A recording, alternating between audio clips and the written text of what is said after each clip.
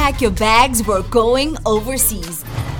Invest in international companies the easy way on Easy Equities. With global investing, you've got to be aware of tax. Tax becomes a whole different ballgame on global investments. And a lot of people are all around the world are very fixated on buying investments in America. And that's, I understand the reason, it's the biggest economy, biggest stock market, some of the best brand names that people know.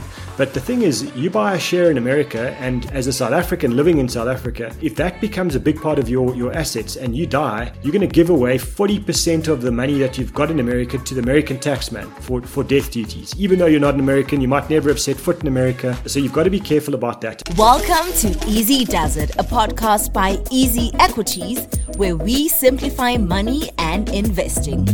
No jargon, no complications. Your cool guide to investing. Easy. My name is DJ At Large, and thank you so much for pressing play on the Easy Does It podcast, your cool guide to investing.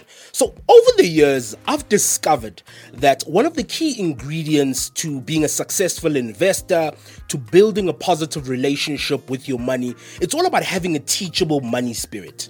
So this is the willingness to learn, to listen, to ask questions, to research, to question things, and then to translate this into consistent financial actions that become financial habits. And one of the ways of doing this is reading. I love personal finance books, particularly books from South African authors. And one of my favorites is, of course, Warren Ingram. His books are practical, they are simple, they are honest, there's no complication of concepts. It's a book that I really, really enjoy. I love his books. So I was very chuffed when he released a brand new book, Global Investing Made Easy, your wealth creating guide to international markets. So if you've ever wanted to invest internationally, but you don't know where to start, this book is a really great guide. So I'm glad to have Warren Ingram on the podcast today, host of the Honest Money podcast. He's a best-selling author, an award-winning financial planner, and a respected personal finance commentator with years and years of experience. So this man knows what he's talking about. To chat to us a bit about his new book, to have a peek at his portfolio, and of course to chat about the fundamentals of global investing. Warren, welcome to the Easy Does It podcast, and thank you so much for joining us. It's a pleasure, and thanks so much for having me on the show. It's brilliant to be on with you. Thank you so much, Ryan. So I've got a random money question for you, right? If your portfolio could speak, what do you think it would say about you? I think it would probably say that I'm an optimist. I'm certainly not a pessimist, and if I look at my portfolio, I think that's what it would reflect. Is it someone who believes in the growth of markets, the growth of investments, and that the future will be better than the past? Looking at my portfolio, that's certainly how I'd invest. So I hope that's what it would say about me, and that I'm not a gambler. Of course, we chatting remotely. Where are you currently based at the moment? I'm sitting in my house in Johannesburg in the middle of a thunderstorm. And of course, there's birds and all of that in the background as well. Well, I've always been curious to know if you have a financial advisor yourself. I know you're a professional, you're in the space, you know everything about money. But do you have somebody that you consult on your own personal portfolio? Yes, I do. So I believe, if you're financially sophisticated, it doesn't mean that you shouldn't have a, kind of just a coach. If you think about Tiger Woods, the world's best golfer for decades, he doesn't just operate in isolation. He'll get second opinions from people that he respects, and that's what I do. So, there are parts of the whole financial world that I don't pay attention to at all. So I don't do my own taxes. I pay someone to do that. I don't have a lot of life insurances and stuff anymore, but when I did, I paid someone to do that for me because it wasn't an area I knew at all. And on the investment side, I use my colleagues in my business to actually bounce my ideas off to say, this is what I'm thinking for myself, and what do you think? And then get their views, because an objective view is always going to be more reliable than my own. And then lastly, and I think critically, I've got a money buddy. I've got my wife, who I write about in the books as the spreadsheet queen, and we work together. We operate as a unit when we make our money decisions. So I've kind of covered myself to get a lot of advice, because there's no chance that I'm perfect. And certainly, they always talk about, when you look at a plumber, his own plumbing is always messed up. So I don't want to be that guy.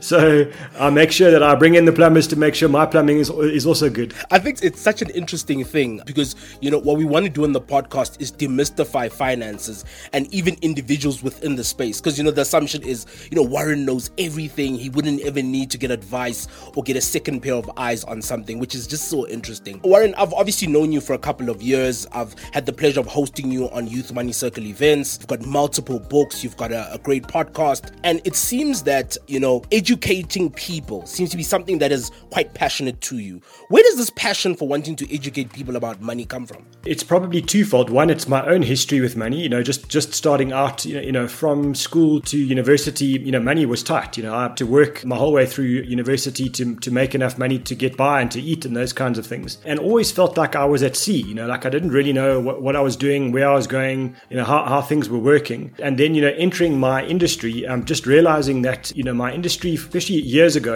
it's getting better now, but it's still not great at it. But my industry kind of specialized at making things very complicated, making them very mysterious, making them seem unapproachable so that you would always be forced to pay somebody to get advice or to get a direction.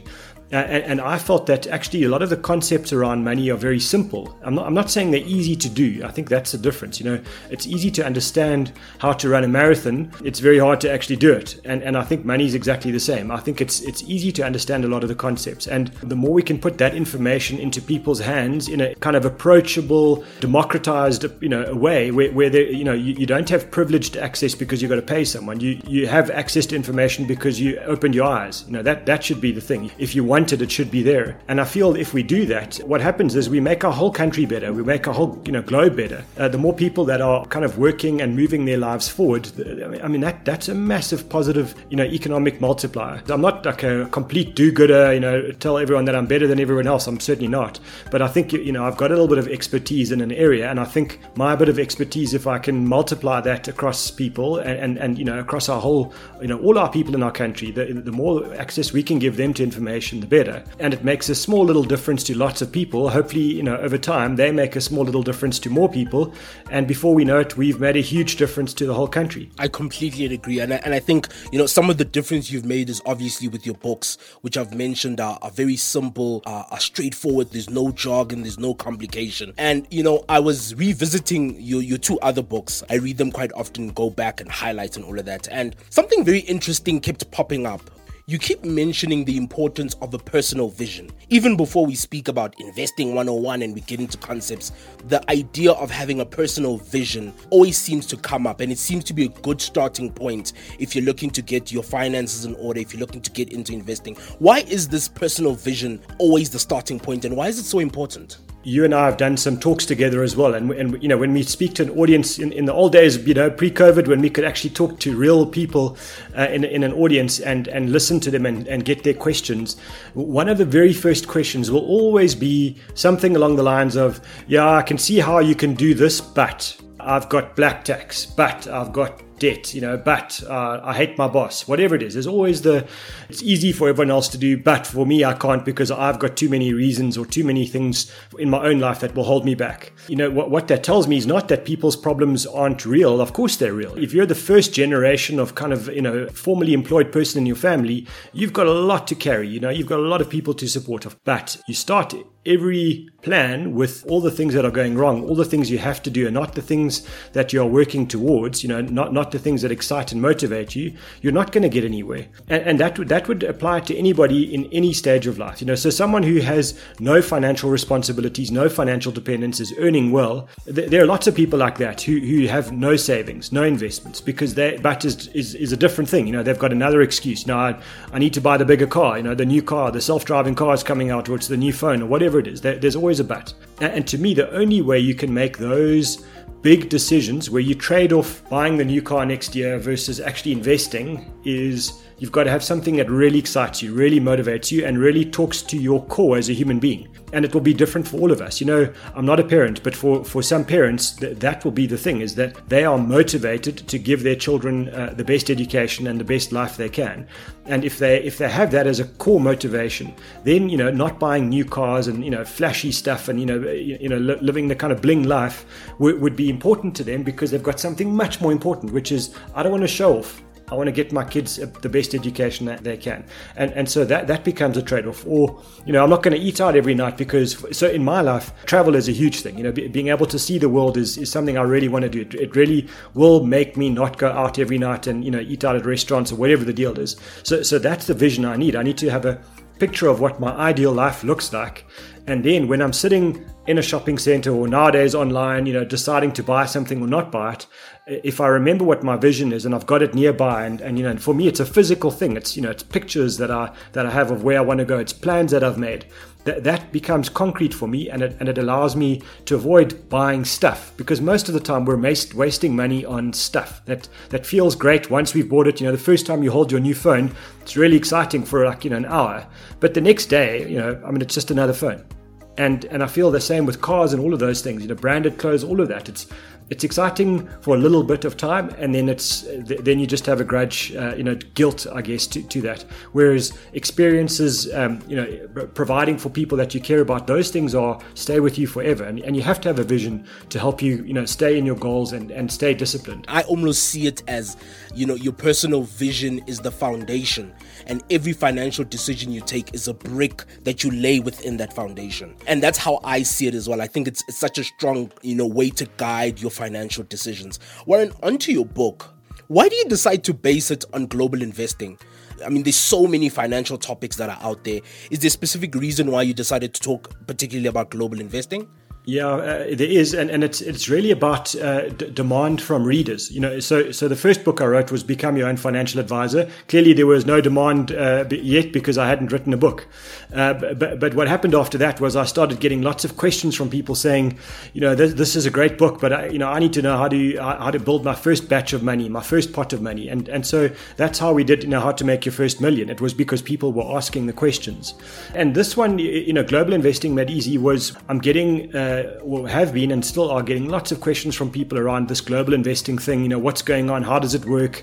It's tricky, it's complicated, and all the questions we've had about personal finance for years applies equally to global investing. And then what I realize is those questions are coming. 80% of them are coming from South Africa, but 20% are coming from around the world. And that's also interesting now. And, I guess in the social media world, people can find us wherever. And so I thought, well, there are a lot of American books on investing, but there are actually not a lot of global books on investing that aren't aimed at Americans. And so that was the purpose of the book, was to say, no matter where you are, if you're not in America and you can read my book, you'll get something out of this to be able to teach you how global investing actually works, what it's all about. As you say, the aim, hopefully, is to do it in plain language, to demystify all the stuff, help you, avoid the pitfalls and, all the mistakes that could be made, and then, take some simple, easy decisions and then get going. It's always about the reader. It's always about what people want from me, and then have I got the time and the energy and the knowledge to supply that. Yeah, and I think the timing as well of the book, with COVID, with so much happening on the JSE, and now people are, normal investors are now considering, can my money travel the world? Can I invest in different markets? So I think the timing as well was also quite perfect. In terms of writing the book itself, Warren, did you experience any writing block? How did you get those creative juices flowing? I mean, I'm not an author, so I always wonder when you're writing about finance. I mean, when you're having that bad day, you're stuck on a chapter, you just can't get past a couple of pages. How do you get those creative juices flowing? Yeah, so I have a very strict routine for writing. So I'm going to sound like a crazy guy, but I wake up at 4 o'clock on Saturday and Sunday morning, and I allocate 4 hours to writing on both those days. So 4 to 8. So I'm not compromising time with my wife, or our whole family life doesn't revolve around my writing. And then I kind of sketch out the message. What's the story I want to tell people, or what's the journey I want to take them on? And that usually is quite easy for me. And then the initial steps are, the first third of the book is so quick. It writes itself. It's a pleasure. It's fulfilling. It's exciting. And then the middle part of the book, it gets a little bit more dull, a little bit more boring. It's kind of lonely. As in Joburg in winter, it's kind of a dark place. At 4 o'clock in the morning and cold, and I start feeling sorry for myself. And then by the last third of the book, I'm hating every word and promising I'm never going to write ever again. And I can't believe I did this. And what's wrong with me? So no, it is painful, and I think a lot of authors would say that. But for me, I think I'm fortunate because I'm writing about a subject that I live and breathe every single day. The content is there. I guess it's making sure that you're saying things that are teachable and are relevant. The fact that I find it interesting that, two shares trade in a pattern, that might be interesting to me, and economic history wise, it might be something that academics will pore over for the next decade. But actually, for the end reader, might be completely irrelevant, useless information. So I've always got to be careful that I don't write a book that's interesting to me. I've got to write a book that I hope is interesting to the reader. It's such an interesting process, and I'm grateful that during those cold winter nights in Joburg, you pushed through, because the book is quite brilliant. So I'm very happy that you were able to finally get through the book, and hopefully it's not the last. There's plenty more that you'll be writing as well. Warren, now, to our investors, why is it so important to have a portfolio that has local and international shares? You've written the book, there's quite a lot of interest on the book. To an investor who perhaps only has shares on the JSE, they're now hearing about this. Why is it important for them to start considering international markets as well? I think there are a couple of good reasons. So the first one is purely from an investment perspective. Forget about, economics, politics, all of that stuff. If you're an investor and you want out and out capital growth on your money, one of the things I'm going to tell you is you have to have diversification. You can't put all your eggs in one basket. So that means, for example, that you don't take all of your investments and only buy one share. If you're in the South African market, you need to buy multiples of shares. You can't just buy one. Saying that you actually take all of your money and you only allocate it to one stock market or one economy, I also think is a mistake. You have to be spread across many different economies, and especially economies that don't look like yours, because we've got a resources-driven economy in South Africa. So the mining cycle, has a huge impact on our economy and the shares that we own. And so we've got to look at places that look totally different, where, for example, they've got a different population pyramid. Older populations, for example. We've got a very young population, and maybe we've got to look at places that have a big history in pharmaceuticals, because we don't. A big history in technology, and say, well, if you want to invest and you want to be really diversified, you've got to spread your risks far and wide, and also to take advantage of opportunities that you just can't get in your home country. And for me, that's the key point, the key rationale for investing. On top of that is then the kind of socio-political risks as well. So we live very young democracy that is always going to keep us on our toes. One benefit of being South African is we never get bored. If we get bored, we just have to read the news and we'll find a reason to be happy, excited, angry, whatever the deal is. But what that means for us as investors is that our markets are already volatile because we're in a resources cycle, and then it's increasingly volatile because we're in a young democracy. To spread your money into older democracies as well, and I'm saying that an important point as well, it's not an either or, and to be in markets and economies that are totally different to ours reduces your total political, socio-economic risk as well. And then lastly, we are a tiny stock market. We represent now probably less than 1% of the world's stock market value. And so to take, if you were sitting on the moon, if you and I were chilling on our deck chairs on the moon looking at the world, we wouldn't be saying to ourselves, hey, let's go and put all of our money into a country that represents 1% of the value of the world's stock markets. We would be saying, let's spread it across many of those and get exposure to some of the biggest ones as well. So I think that's the key reason why we have to have global exposure in our portfolios.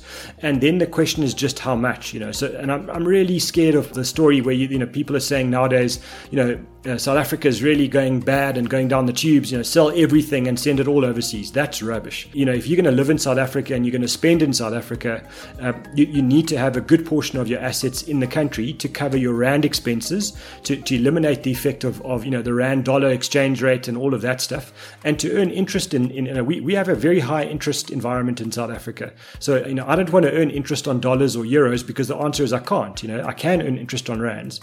So our market does have some real benefits, and because we're an emerging market, there will be times when we will grow incredibly well relative to the old world. And so I think you've got to have money in SA and globally. Warren, what would you say are the key ingredients to cooking up a great global portfolio? So things that our investors need to consider. You've got to stick to your area of competence. You can't be a pretender when it comes to investing and look at how everyone else is doing it and then say, if everyone else is doing flavor of the month investing, they're buying Robinhood, GameStop, or Dogecoin, or whatever the deal is, like whatever the new kind of fad is. If you don't understand that market and you don't understand the underlying intrinsic value of that investment, don't copy people that are happen to be making money in it, because either they know a lot more than you about that investment, or they're lucky. And so one of the things that bothers me with investing is we tend to kind of follow the herd, So if the herd is all running, off a cliff, we kind of follow because they're all doing it, so we should do it. And that FOMO of missing out, fear of missing out, I think is really dangerous with money. My view is, if you don't know much about global markets, you don't know much about shares or something like that, don't try and pretend to be an expert where you now need to go and pick, 20 of your new best friend's shares, because you're probably going to make some big mistakes. Rather than just go and buy a global index and just make a virtue out of the fact that you don't know what's going on. And so if you buy the whole world stock market in one thing, in one global index, what you're getting is an incredibly low cost investment that's hugely diversified, and you don't need to be an expert. All you need to do is keep adding money to it when you can, watch it grow, sit back, be patient, and watch everyone else stressing themselves to death about investment decisions that they actually don't know much about. And I think that's the key for me, is you've got to stick to your area of competence. If you are, let's say, someone who designs games, and you're a gamer extraordinaire, then by all means go into that side of the world and understand the businesses that you're investing in. That, no problem. If you're a tech guru, if you're a pharmacist, or a drug developer, and I'm talking about legal drugs, of course, then go into the things that you know well. But if you're not, be happy to be the person that doesn't know much but buys the index and enjoys the ride. The likelihood is the index beats 8 out of 10 investments all day, every day, anyway. And that makes sense, Warren, that if you're new to investing, you put a little bit of your money into exchange traded funds, and then the teachable money spirit thing happens where you spend some time understanding companies, investing, listening to podcasts, buying some of, an example, your books, and not being afraid to say, I don't know much, but I need to spend some time learning, which I think is very, very important. Sometimes we want to jump in because everybody else is jumping in, and it can be very, very dangerous. Absolutely, and I think that's the point. Everyone else is doing it, I better do it, is a terrible reason to make an investment decision. Everyone else is investing, I also want to invest, is a good idea. I like that, but it's what you invest in. Trends are amazing. I was looking at that share, GameStop, in the period of 19 days in January 2021. I mean, if you put $1,000 into GameStop, it went from $1,000 to $20,000 in 19 days. And what happened, of course, is that then that attracted a lot of attention, and a whole lot of money went in right at the peak of the share price. And lots of people who were putting their $1,000 in when the share price was already peaked. By the end of the year, their $1,000 is worth $450. That's a permanent loss of capital. Those investors will never make their money back. They're going to have to sell that and get out of it and go into something better. Be careful and be honest enough with yourself to say, I know I don't know, and that's okay. I can still invest. That makes so much sense. So that brings us to the end of part 1 with Warren Ingram talking about his new book, Global Investing Made Easy, and the key ingredients to cooking up a great global portfolio. In part 2, we will get a sneak peek into Warren's personal portfolio. Thank you for pressing play on the Easy Does It podcast. A big shout out to you for hanging out with us. Don't forget to subscribe. We are on Spotify and Apple Podcasts. Let us know what you think of this episode on Twitter and Insta. Our handle is @EasyEquities.